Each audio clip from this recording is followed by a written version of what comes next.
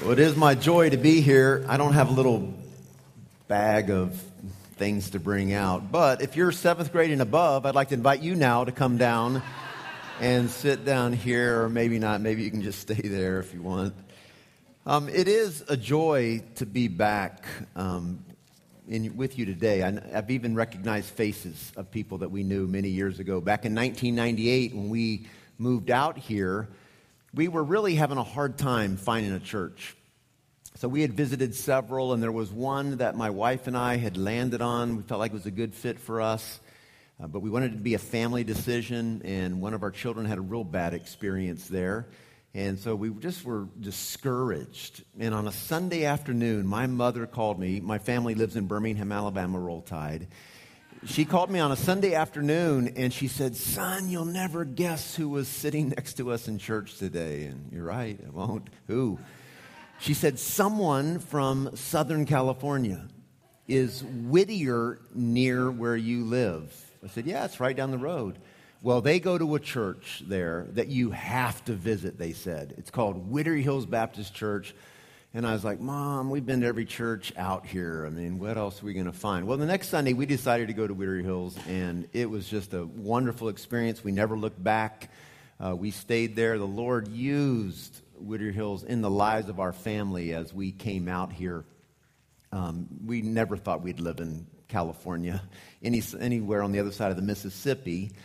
We're that outlaw part of our family living way out here, but God used the church to really minister to us. In fact, after being there a few years, some of you would remember Dan Deming. He had that, I think it was an automobile accident or something, and he was having difficulty with his position. I actually stepped in and was on staff there for just a little bit as well. So eventually God called us to Grace Evangelical Free Church in La Mirada, where we were a part of a pastoral team, and I resigned from that position end of August of last year, so I've got a whole new, different experience in my life right now, which has been good for me and Joni and for our family. This is my wife, Joni, down here, and so she's been my partner for 32 years, and I'm glad she gets to be a part of my life.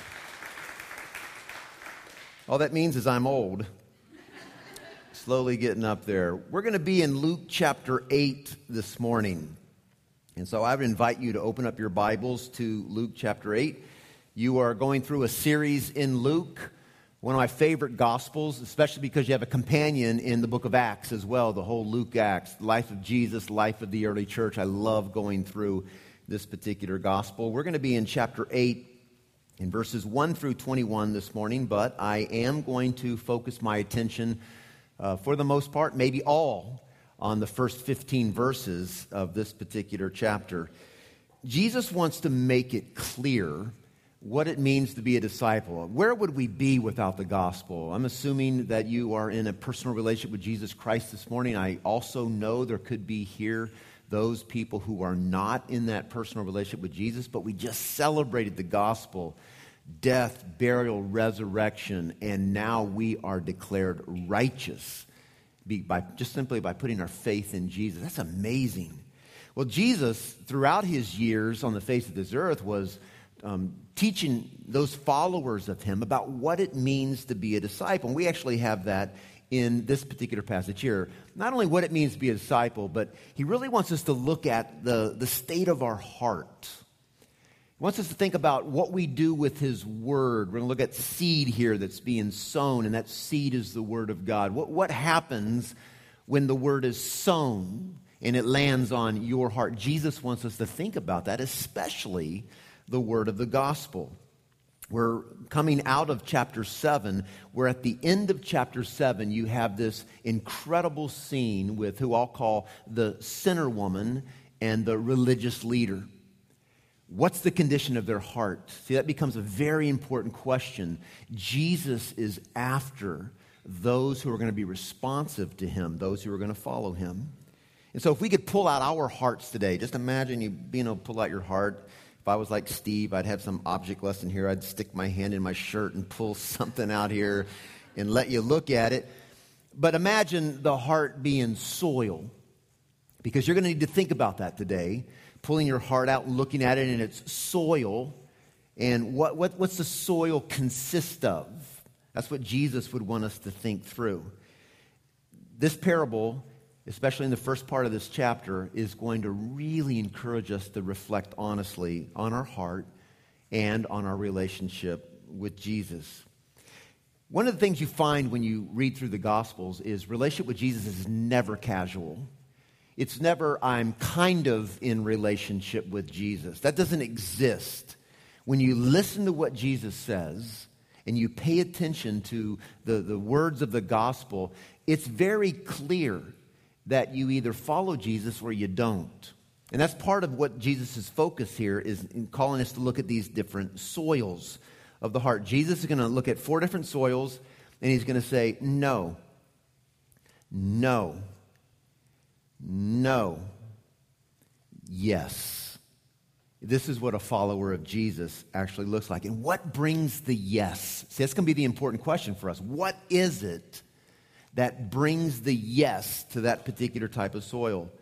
And the way I want us to look at this is not just focus on the 4th soil, but try to learn from the other 3 soils what it is that we as followers of Jesus need to be doing so that we can be that 4th soil. In other words, these other soils provide situations, circumstances, life events that actually could trip us up from being the kind of soil that God wants us to be. And maybe today you've been tripped up a little. Maybe today you have this good soil in your heart that is now being littered with other things that are keeping that growth from taking place in your life. Followers of Jesus are people who fight through the stuff of life, the stuff that opposes Jesus, fights through all that and eventually bears fruit. That's what we're going to find. So am I a follower of Jesus? Jesus is going to say, well, let's look at your heart and let's see. So let me read all the verses that we're supposed to look at today, and then we'll focus in on what we have time to look at. Luke chapter 8, beginning in verse 1. Soon afterward, he went on through the cities and villages, proclaiming and bringing the good news of the kingdom of God.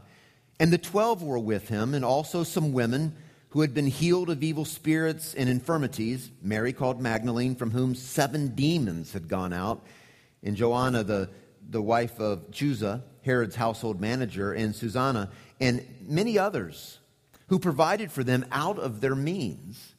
And when a great crowd was gathering and people from town after town came to him, he said in a parable, and so here's his parable, a sower went out to sow his seed. And as he sowed, some fell among the path and was trampled underfoot, and the birds of the air devoured it. Some fell on the rock, and as it grew, it withered away because it had no moisture. Some fell among the thorns, and the thorns grew up with it and choked it. And some fell into good soil and grew and yielded 100-fold. And he said these things, he called out, he who has ears to hear, let him hear. And when the disciples asked him what the parable meant, he said, to you it has been given to know the secrets of the kingdom of God, but for others they are in parables, so that seeing they may not see, and hearing they may not understand. Now the parable is this. The seed is the word of God. The ones along the path are those who have heard. Then the devil comes and takes away the word from their hearts, so that they may not believe and be saved. And the ones on the rock are those who, when they hear the word, receive it with joy, but these have no root. They believe for a while, and in time of testing fall away. And as for what fell among the thorns, they are those who hear, but as they got out on their way, they are choked by the cares and riches and pleasures of life, and their fruit does not mature. As for that in the good soil, they are those who, hearing the word, hold it fast in an honest and good heart and bear fruit with patience. Jesus goes on and he says, no one after lighting a lamp covers it with a jar, puts it under a bed, but puts it on a stand so that those who enter may see the light. For nothing is hidden that will not be made manifest, nor is anything secret that will not be made known or come to light. Take care then how you hear. For to the one who has more will be given. From the one who has not, even what he thinks that he has will be taken away. Then his mother and brothers came to him, but they could not reach him because of the crowd. And he was told, your mother and your brothers are standing outside desiring to see you. But he answered, my mother and my brothers are those who hear the word of God and do it. Let's pray. Lord, we are here today because we love you and because we want to hear from you. And Lord, we've already celebrated the gospel, the good news that has changed our lives. And we're grateful for it. And Lord, in these verses this morning, with the time that we have, we ask that you would move in our hearts and teach us the things that you want us to learn. Lord, I pray that you would enable each one of us to focus in on your word. Holy Spirit, we pray that you would move in our midst and accomplish the work that you intended to accomplish. Lord, we pray today that our hearts truly would be good soil that receives and responds, and that your word bears fruit today. So we give this time to you, and we pray that you would work. And we pray this in Jesus' name. Amen. So as we work our way through this, especially the first parable, before we even begin that, I want you to see the connection between these 21 verses.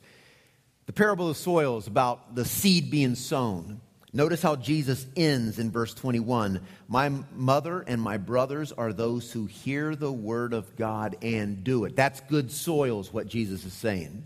That's another way to say the seed fell on good soil and they received it and it bore fruit. That's what Jesus is saying. Those who are my family are those who actually do God's will. They follow right behind me. They're a part of what's going on.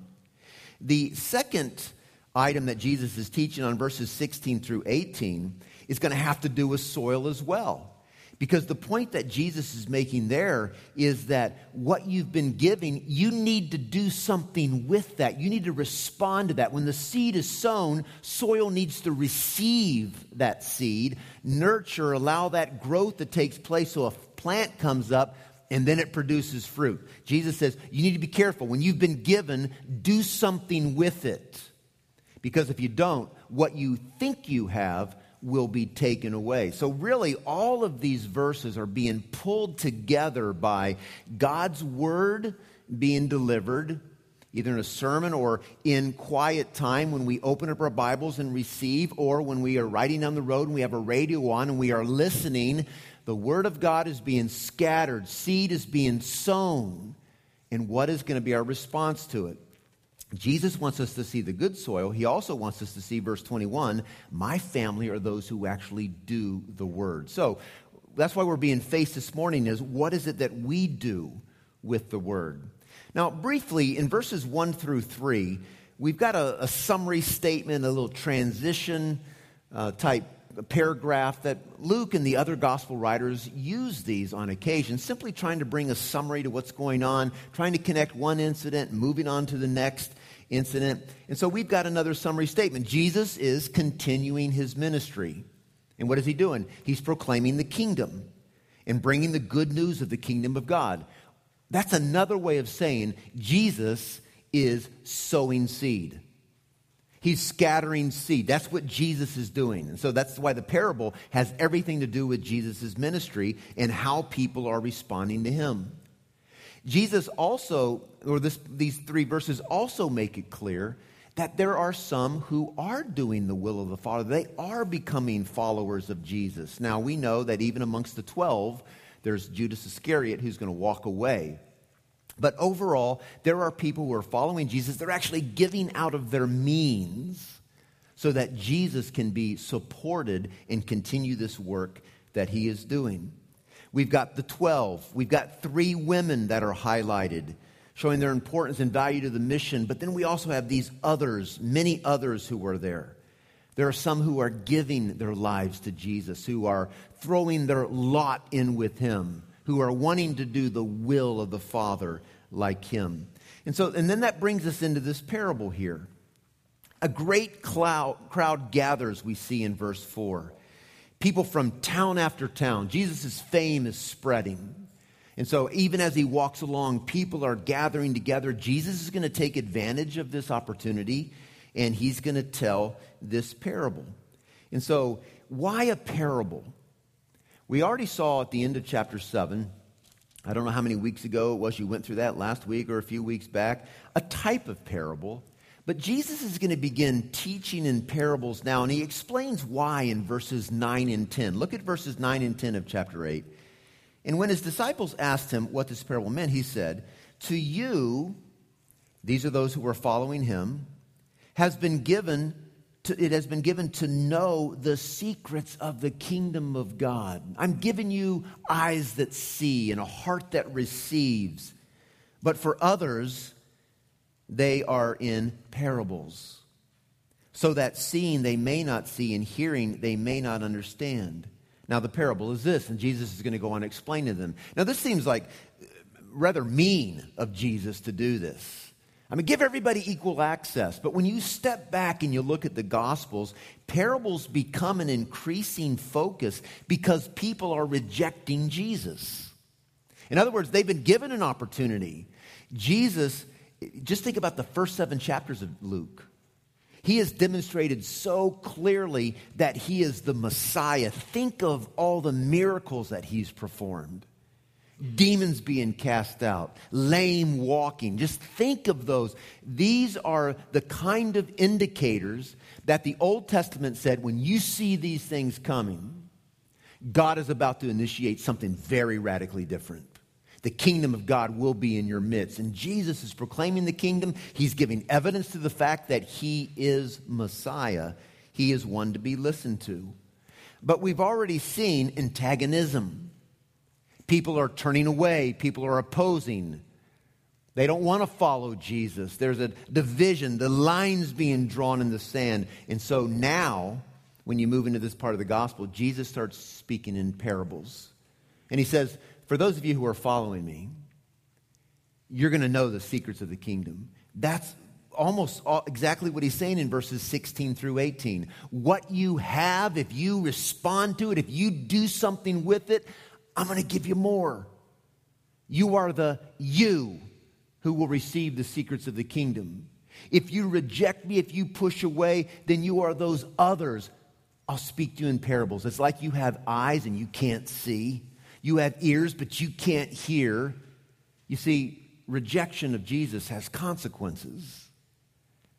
And it's in God's mercy that he continues to open up the door and draw people to himself. But Jesus is going to use parables. You can see more about what Jesus says about parables in Matthew chapter 10 or 13 in verses 10 through 17. He gives a little bit longer explanation about what he's doing with the speaking in parables. But there are many obstacles in following Jesus.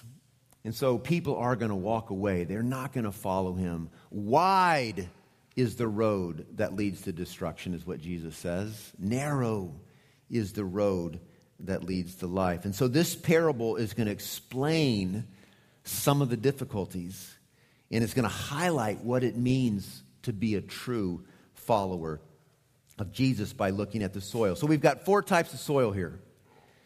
We've got the first one, there's no plant at all that grows up. It says the sower went out to sow, and as he sowed, some fell along the path and was trampled underfoot, and the birds of the air devoured it. There's no plant. You've got soil number 2, and some fell on the rock. So it finds a little bit of soil, and as it grew up, so there is a plant, it withers away because it has no moisture. So there's a plant, but it dies. Then you've got the third soil, and some fell among the thorns in verse 7. And the thorns grew up with it and choked it. And so you got that plant growing, but it just chokes. And we see later that it may survive, but it doesn't bear fruit. And then in verse 8, and some fell into good soil and grew and yielded 100-fold. It bore fruit. Now, you read that, and if you work with soil at all, you get it. I'm trying to transform my front yard. Died last summer, and I'm trying to grow it back. I'm trying to get drought-tolerant stuff, trying to reduce the size of my grass. And so I'm doing a lot with soil. Back in Alabama, we would call the soil here concrete. I mean, that's what it is. Just chip away at it, try to put some additives to it, maybe loosen it up just a little bit. I mean, it's amazing what I find in my soil here. So I'm working a lot with soil. So there are things that can inhibit growth. Moisture is really important in Southern California. You've got thorns and all the weeds. I mean, why is it that weeds grow so well? I mean, I just never can get that. I mean, I want to find a pretty weed so I can grow it in my yard. That's why I have St. Augustine grass. They tell me it's a weed. I don't know why it doesn't choke out other things that grow. But there's a lot of things that can inhibit the growth and the bearing of fruit that we can find. But as we look at each one of these soils, rather than say this is not what it means to be a disciple, I'm going to try to take what is the lesson that this particular soil is teaching us about what it means to be a disciple. So let's look at the first one. What we're going to find big picture is a follower of Jesus is one who stays the course, endures with patience, you saw at the end of the parable as Jesus taught it, without being disheartened by difficulty. There's so many difficulties that can come our way and we can just turn away from Jesus. But no, this person stays the course, is not disheartened by difficulty or distracted by worldly things. They stay the course to the point that they actually bear fruit. So soil number one, when we look at this soil, again, we've already seen it falls on these trampled places on the path. You can't grow good plants when people are walking on it all the time. The birds of the air take it away. The seed is not even able to get down into the dirt. Notice what Jesus says about it in verse 12. The ones along the path are those who have heard. That's what Jesus is doing. He's proclaiming the kingdom. The religious leaders are hearing, but they're not hearing. They're seeing, but they're not seeing.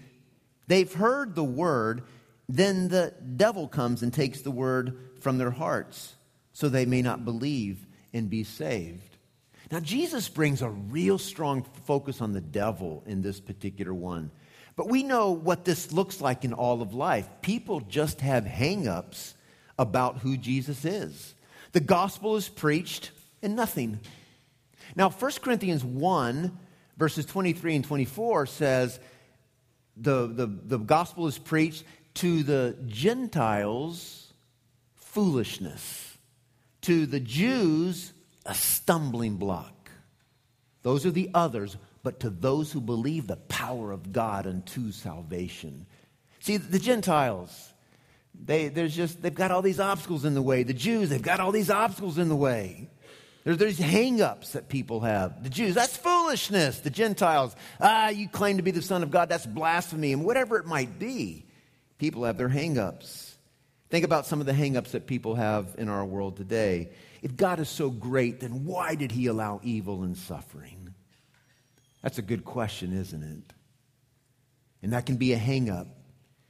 And that seed can lay there on that heart, and the birds of the air can come and just take that away. I'm too busy for Jesus in the church. The church is full of hypocrites, and I'd rather not be one of them. There may be struggles out there in the church, but these become hang-ups for people. I have a friend. I work out at the Brea Community Center, 6 o'clock Monday through Friday. So I've developed friends throughout the time, and Tom is one of my friends. He goes to the Catholic Church over in Brea, and we've had many conversations about Jesus. And I really believe he's going to become a follower of Jesus one day. I'm just absolutely just confident he's going to. But he's always got something he's pushing back at me. He's always got some little hang-up. The gospel is just laying there, and the birds of the air are taking it away. But Jesus says here about the work of Satan. What does 2 Corinthians 4:4 say? The God of this world has blinded the minds of those who do not believe. As we, as believers, scatter the gospel and it lands on people's hearts, we are up against what Ephesians 6 tells us, the rulers and the powers and authorities of darkness. Satan opposes the scattering of that seed, and Jesus makes that very clear. In the same way that Jesus is hard at work, Satan is hard at work, fighting for the souls of humanity. But soil number one does not reflect the heart of a true disciple. Jesus says no. So what is it that we can learn from this? What is a true disciple? A true disciple is one who receives and responds to the seed that is sown. It's not taken away. It actually gets down into the soil, and there's a response to that seed. And so as we think about this particular soil, perhaps there is someone here today where that seed has been scattered on your heart over and over, and you've got your hang-ups and you've been pushing it away. Jesus would say to you, receive that seed. Receive that gospel. Respond to that gospel. Or maybe you've been scattering that seed to others and you're growing weary. The Bible says it's the power of God unto salvation, and then you say, why doesn't so-and-so get saved? This passage would say, keep scattering that seed because you're up against the rulers of darkness. You're up against something big, but you've got to keep scattering because one day it's going to land and there'll be a response and there'll be a reception to that. So a follower of Jesus receives the word, responds, believes is what Jesus says, and is saved is what happens when that seed lands on that kind of heart. But let's go on to the second soil. The second soil, what can we learn from this particular soil? In verse 6 it says, and some fell on the rock, and as it grew up, it withered away because it had no moisture. So there it is on that rock. It can't get its roots down into the dirt so it can suck up that moisture. It withers away. Jesus says this in verse 13, and the ones on the rock are those who, when they hear the word, they receive it with joy. But they have no root. They believe for a while, and in a time of testing, fall away. You see, Jesus sounds like a good idea, and they receive it with joy, but then they fall away. There's a moving toward faith, and then they stop. There's important passages, Deuteronomy 8:2. If we had time to look at Deuteronomy 8, it'd be so powerful. But in Deuteronomy 8, God talks to the nation of Israel about taking them through the wilderness. And he brings them up against all kinds of difficulty. And in Deuteronomy 8:2 it says, in those times I was testing you. Why? To know what was in your heart. And so these tests come along and they grow us to see what's in our heart. Is that a seed that's in good soil, or is it on that rock, not able to get its roots down? If it's not, it's just going to wither away. And so those testings of life, 1 Corinthians 10:13 is one of those passages as well. In 1 Corinthians 10, verse 13, it says this, God is faithful. He will not allow you to be tempted beyond your ability. But with the temptation, he will provide a way of escape so that you may be able to endure it. When you step back and you look at God's word, you see very clearly God brings, even into the lives of believers, difficulties to get our attention, to see what's in our heart. And there are some who turn away because of that. And Jesus says this, from this particular seed, what is it that we can learn? Not only are we to receive the word and respond to it, we are to remain responsive, even in the midst of difficulty when life is not going your way. And we all know what that's like, don't we? We all know what that's like to have moments, if you're like me anyway, where you've been trying to walk faithfully and you watch what's happening in other people's lives. It's not happening in yours. You seem to get the short end of the stick, the raw end of the deal all the time. And you've got problems with that. Jesus is supposed to be doing something and he's not. And little by little, that plant that's there can begin to wither if we're not careful. We've got to not only receive that word, but you've got to remain responsive even in the midst of difficulty. It's one of my favorite reasons for gathering with God's people. We need each other. When my heart is weak, oftentimes my wife's heart is strong. When we're both weak, we've got other people around us who are strong, helping us stay the course, remaining responsive even in the midst of difficulty. I mean, think about people that you've known throughout the years. Maybe they sat in a worship service like you, maybe at some point in time, and then they encountered difficulty and they walked away. I'm amazed at how many times when people are up against difficulty, they move away from that which they need the most. time in the Word, the body of Christ, prayer. And little by little they walk almost to the point of no return, and they shrivel up and they die. But think about others, maybe even around you right now. As you've done life together through the years, you've gone through some hard stuff together. And you are able to look at some of the people around you and say, you are one of those people who received the Word of God and you remained responsive even in the midst of difficulty. And that's a testimony to us. Hebrews chapter 11 and 12, one of the things the author of Hebrews does is share all of this faith. And he says, you're surrounded by such a great cloud of witnesses. Therefore, run with endurance the race that is set before. We need each other to remain responsive even in the midst of difficulty. So a follower of Jesus receives and responds, or believes and is saved, and then remains responsive even in the midst of difficulty. Let's look at the third soil in verse 7. And some fell among thorns, and the thorns grew up with it and choked it. And so you think about that one thing that you're trying to grow in your garden, and all these other weeds are around it, and they all seem to be really healthy. But what's going on with your particular plant? It's just being choked.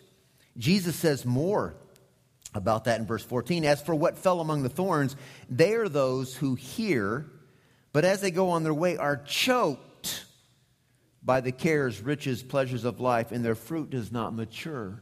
So in other words, we got a plant. It's able to keep growing, but it's just being choked out by all these other things in life. Choked out because energy and priority is given to other concerns. Jesus tries to spell those out for us. The worry, the riches, the pleasure that is there. And you can take each one of those topics and do a 3-week sermon series on them. You think about Jesus in Matthew where he says, hey, don't be anxious. Which of you can add a cubit to his stature, an inch to your height by worrying? And Jesus says, look at the birds. They don't worry. And your heavenly Father provides for them. He's going to provide for you too. But it's so easy for us to become consumed by the things that we're worried about, and all of our energy and all of our focus goes into these things, and it begins to choke out any spiritual life that is in us. And it seems so legitimate, doesn't it? We've got a lot of things that we potentially can worry about.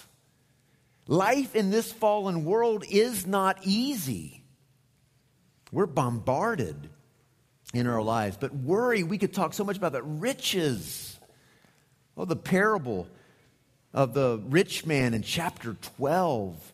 And he's got all these riches and he's consumed by them. So what does he do with them? Well, he builds a bigger barn. I can have more riches. Now I can be consumed with more. And then just like that, his life is taken from him. Just gone. It's all over. And those riches had just choked out his life. I've never been anywhere in the world where I haven't met someone who just wants one more dollar. It doesn't matter how poor they are, how wealthy they are. Everybody just wants one more. Because we really believe it's going to do something for us. I was reading in the paper today, James Harden with Houston Rockets, 4-year contract extension, $118 million, I think it was. I said, wow, well, I could use that. $118 million. And what would I do with $118 million? I'd probably become so preoccupied with it, so focused on it, probably just choke out the life. Things like this. Maybe it's either riches, the much of it, or the little of it that can consume our energies. But then the pleasures of life. 1 John 2 says, love not the world. These are the things in the world. Because these things separate us from the love of God. They choke it out. Our church over in La Mirada has been going through 1 Peter till we took a break for the summer. But I got to preach through the passage, chapter 2, verse 11. And it's just so powerful to see what Peter says there. Fleshly lusts that wage war against the soul. They wage war. And so when Jesus is talking about these things that can choke out life, worry and riches and pleasures, we're not talking about simple things. We're talking about things that can control us, things that can literally take the life out of us. They are waging war. They're not passive. They're not just standing over there minding their own business. They are aggressively moving toward you, trying to grab you and choke out any life that's in you. And so what is the lesson we learn from this? A follower of Jesus responds, receives, responds, and remains responsive, keeping the kingdom as highest priority, even when confronted with worries and riches and pleasures, staying focused. Again, Hebrews 12, laying aside the sins that entangle us, those things that beset us, and those things that entangle us, and we keep on pressing on. And we've got to recognize our vulnerability. Is something choking you today? Something choking you? You see, we don't want to put ourselves in that category. It's hard for us to be honest. And so Jesus is saying, take out your heart, look at the soil, the condition of your heart. Is something choking you? Your job, is it choking you? Is it become that highest priority? Is it sports, athletics, hearing the game clock over here and the buzzer going off? I spent many hours in this school.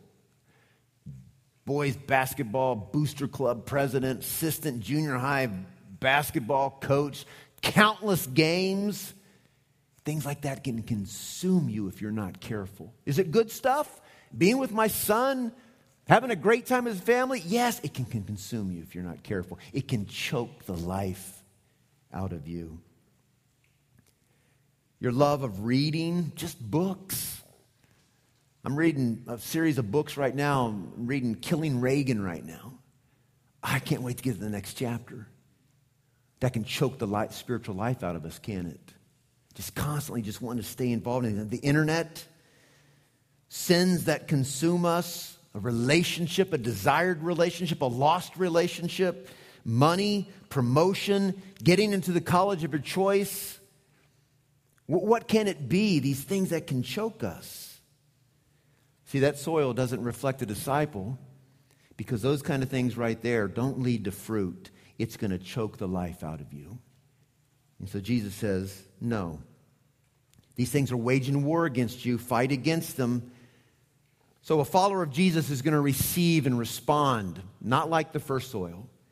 A follower of Jesus is going to remain responsive even in the midst of difficulty, unlike the second soil. And a follower of Jesus is going to keep the kingdom as the highest priority, even though we've got all of these things that are fighting against us, unlike the third soil. And that brings us to the fourth soil. A follower of Jesus is going to remain responsive to the point of bearing fruit while persevering to the end with patience. Just going to keep on hanging in there to bear fruit. Verse 8, Jesus said, and some fell into good soil and grew and yielded 100-fold. There's fruit. There's a harvest. He also says down in verse 15, as for the good soil, they are those who, hearing the word, hold it fast. I love that term in the Bible. Hold it fast, tight. What are the things you like to hold on tight to? Well, Jesus says you do that to this good word. They hold it fast in an honest and good heart, and they bear fruit with patience. And I like that word patience because it brings back to mind second soil, the difficulties of life. It brings back to mind the third soil, these things that wage war against your soul, the worry, the riches, the pleasure, just with patience. Just a long grind of just receiving, continuing to take in, and little by little our hearts are transformed and we become more like Christ and we bear fruit. And God begins to do a work in and through us. You see, I've been doing a study of discipleship in this last year, and one of the things you learn about a study, what the Bible says about disciple is a disciple disciples. That's just a given. In other words, we are priests. That's another image the Bible uses. We have people around us, And wherever they are in relationship with God, we are bringing them into a deeper relationship with God. That's what disciples do. They disciple, they evangelize, or they edify and build up the body of Christ using their gifts to serve. We are priests. We are bringing people to God. We're bearing fruit. That's what disciples do. We're constantly engaging in what Jesus was engaging in, city to city, village to village, proclaiming the kingdom of God till the whole world knows. I wear 2 wedding bands, and it catches people off guard sometimes. It's not because I have 2 wives. I brought my first wife today, Joni. I have another wife at another church. I wear 2 wedding bands because when my grandfather died, my mom and dad were pulling out some of his things, and there was his wedding band. And my dad said, "Yeah, you guys can take something if you want it." Boom! I just grabbed it. And I put it on my finger, and I was thinking I would give it to my son as a promise ring one day, and he thought, "Dad, that's dorky." He wanted something else, and so he got this other thing after we had our sexual purity talk. So I just continued to wear it, and here's why. Because my grandfather endured to the end with my grandmother. And I just want that there as a reminder to me. Not only that I'm married to this wonderful woman right here, but that I've got those who have gone before me who endured to the end. And that's what a disciple does. He endures to the end. He keeps on loving, keeps on staying in there. Oh, there's distractions, difficulty. No, I'm going to stay the course. Oh, there's other things that are waging war against us, worries, riches, pleasure. But I'm going to stay that course with this. Continuing to stay the course. Soil number 4 does reflect what it means to be a disciple of Jesus. He's that one who stays the course. She's that one who stays the course, bearing fruit in life, receiving and responding, hanging in there even in difficulty, and continuing to go down that path. And so when I told you we'd only be able to get to about this part of the passage, but it's important for us to see this because like I already said, verses 16 through 18 simply says, if your heart's responding, you're going to get more. If you are stubbornly refusing and rebelling against the Lord, He's going to take away what you think you even have. And He's reminding, hey, you're a follower of me. Let me tell you about my family. My family are those who do the will of God. And so Jesus wants us to just pause for a moment and pull out that heart and say, what is the condition of it right now? What needs to be pulled out of there? Are there some rocks? Some difficulties that are hindering that growing relationship with the Lord, and you just need to be digging those out and setting them aside? Are there some thorns, weeds that are choking it out, and you need to do some deep surgery and rip some of these things out, worries and riches and pleasure? What would it be? See, Jesus isn't saying, hey, work really hard to get this thing right. This is what Jesus is saying. He's saying, be who you are. If you're a disciple of mine, this is what a disciple of mine looks like. A disciple of mine puts his hands to the plow. He doesn't look back. He keeps on moving forward. Now, can someone have the rocky ground or the weedy ground and still be a believer? Certainly. They're just going down a really dangerous path. But there's no assurance of salvation for that person. The only assurance we have is the faithful enduring and the fruit bearing that's in our life. And so Jesus says, look at the condition of your heart. Consider what it is. But every time you look at the condition of your heart, always look at it with the eyes of the gospel. If you are in Christ, you've been declared righteous. And so Jesus says, be who you are. Live that way. Let's bow for a word of prayer. I'm going to ask Joe and the worship team to come up here, but I don't know what the Lord has been stirring in your heart today, but I'm a firm believer that when God's word is preached, the Holy Spirit is moving, and our hearts are to respond. What is it the Lord is moving in your hearts today? Lord, I pray for each one of us that your word would be alive and powerful. Lord, give us good soil. I pray for everyone in this room that we could be who we are. That as we're in Christ, that we would live that. So, Lord, help us right now.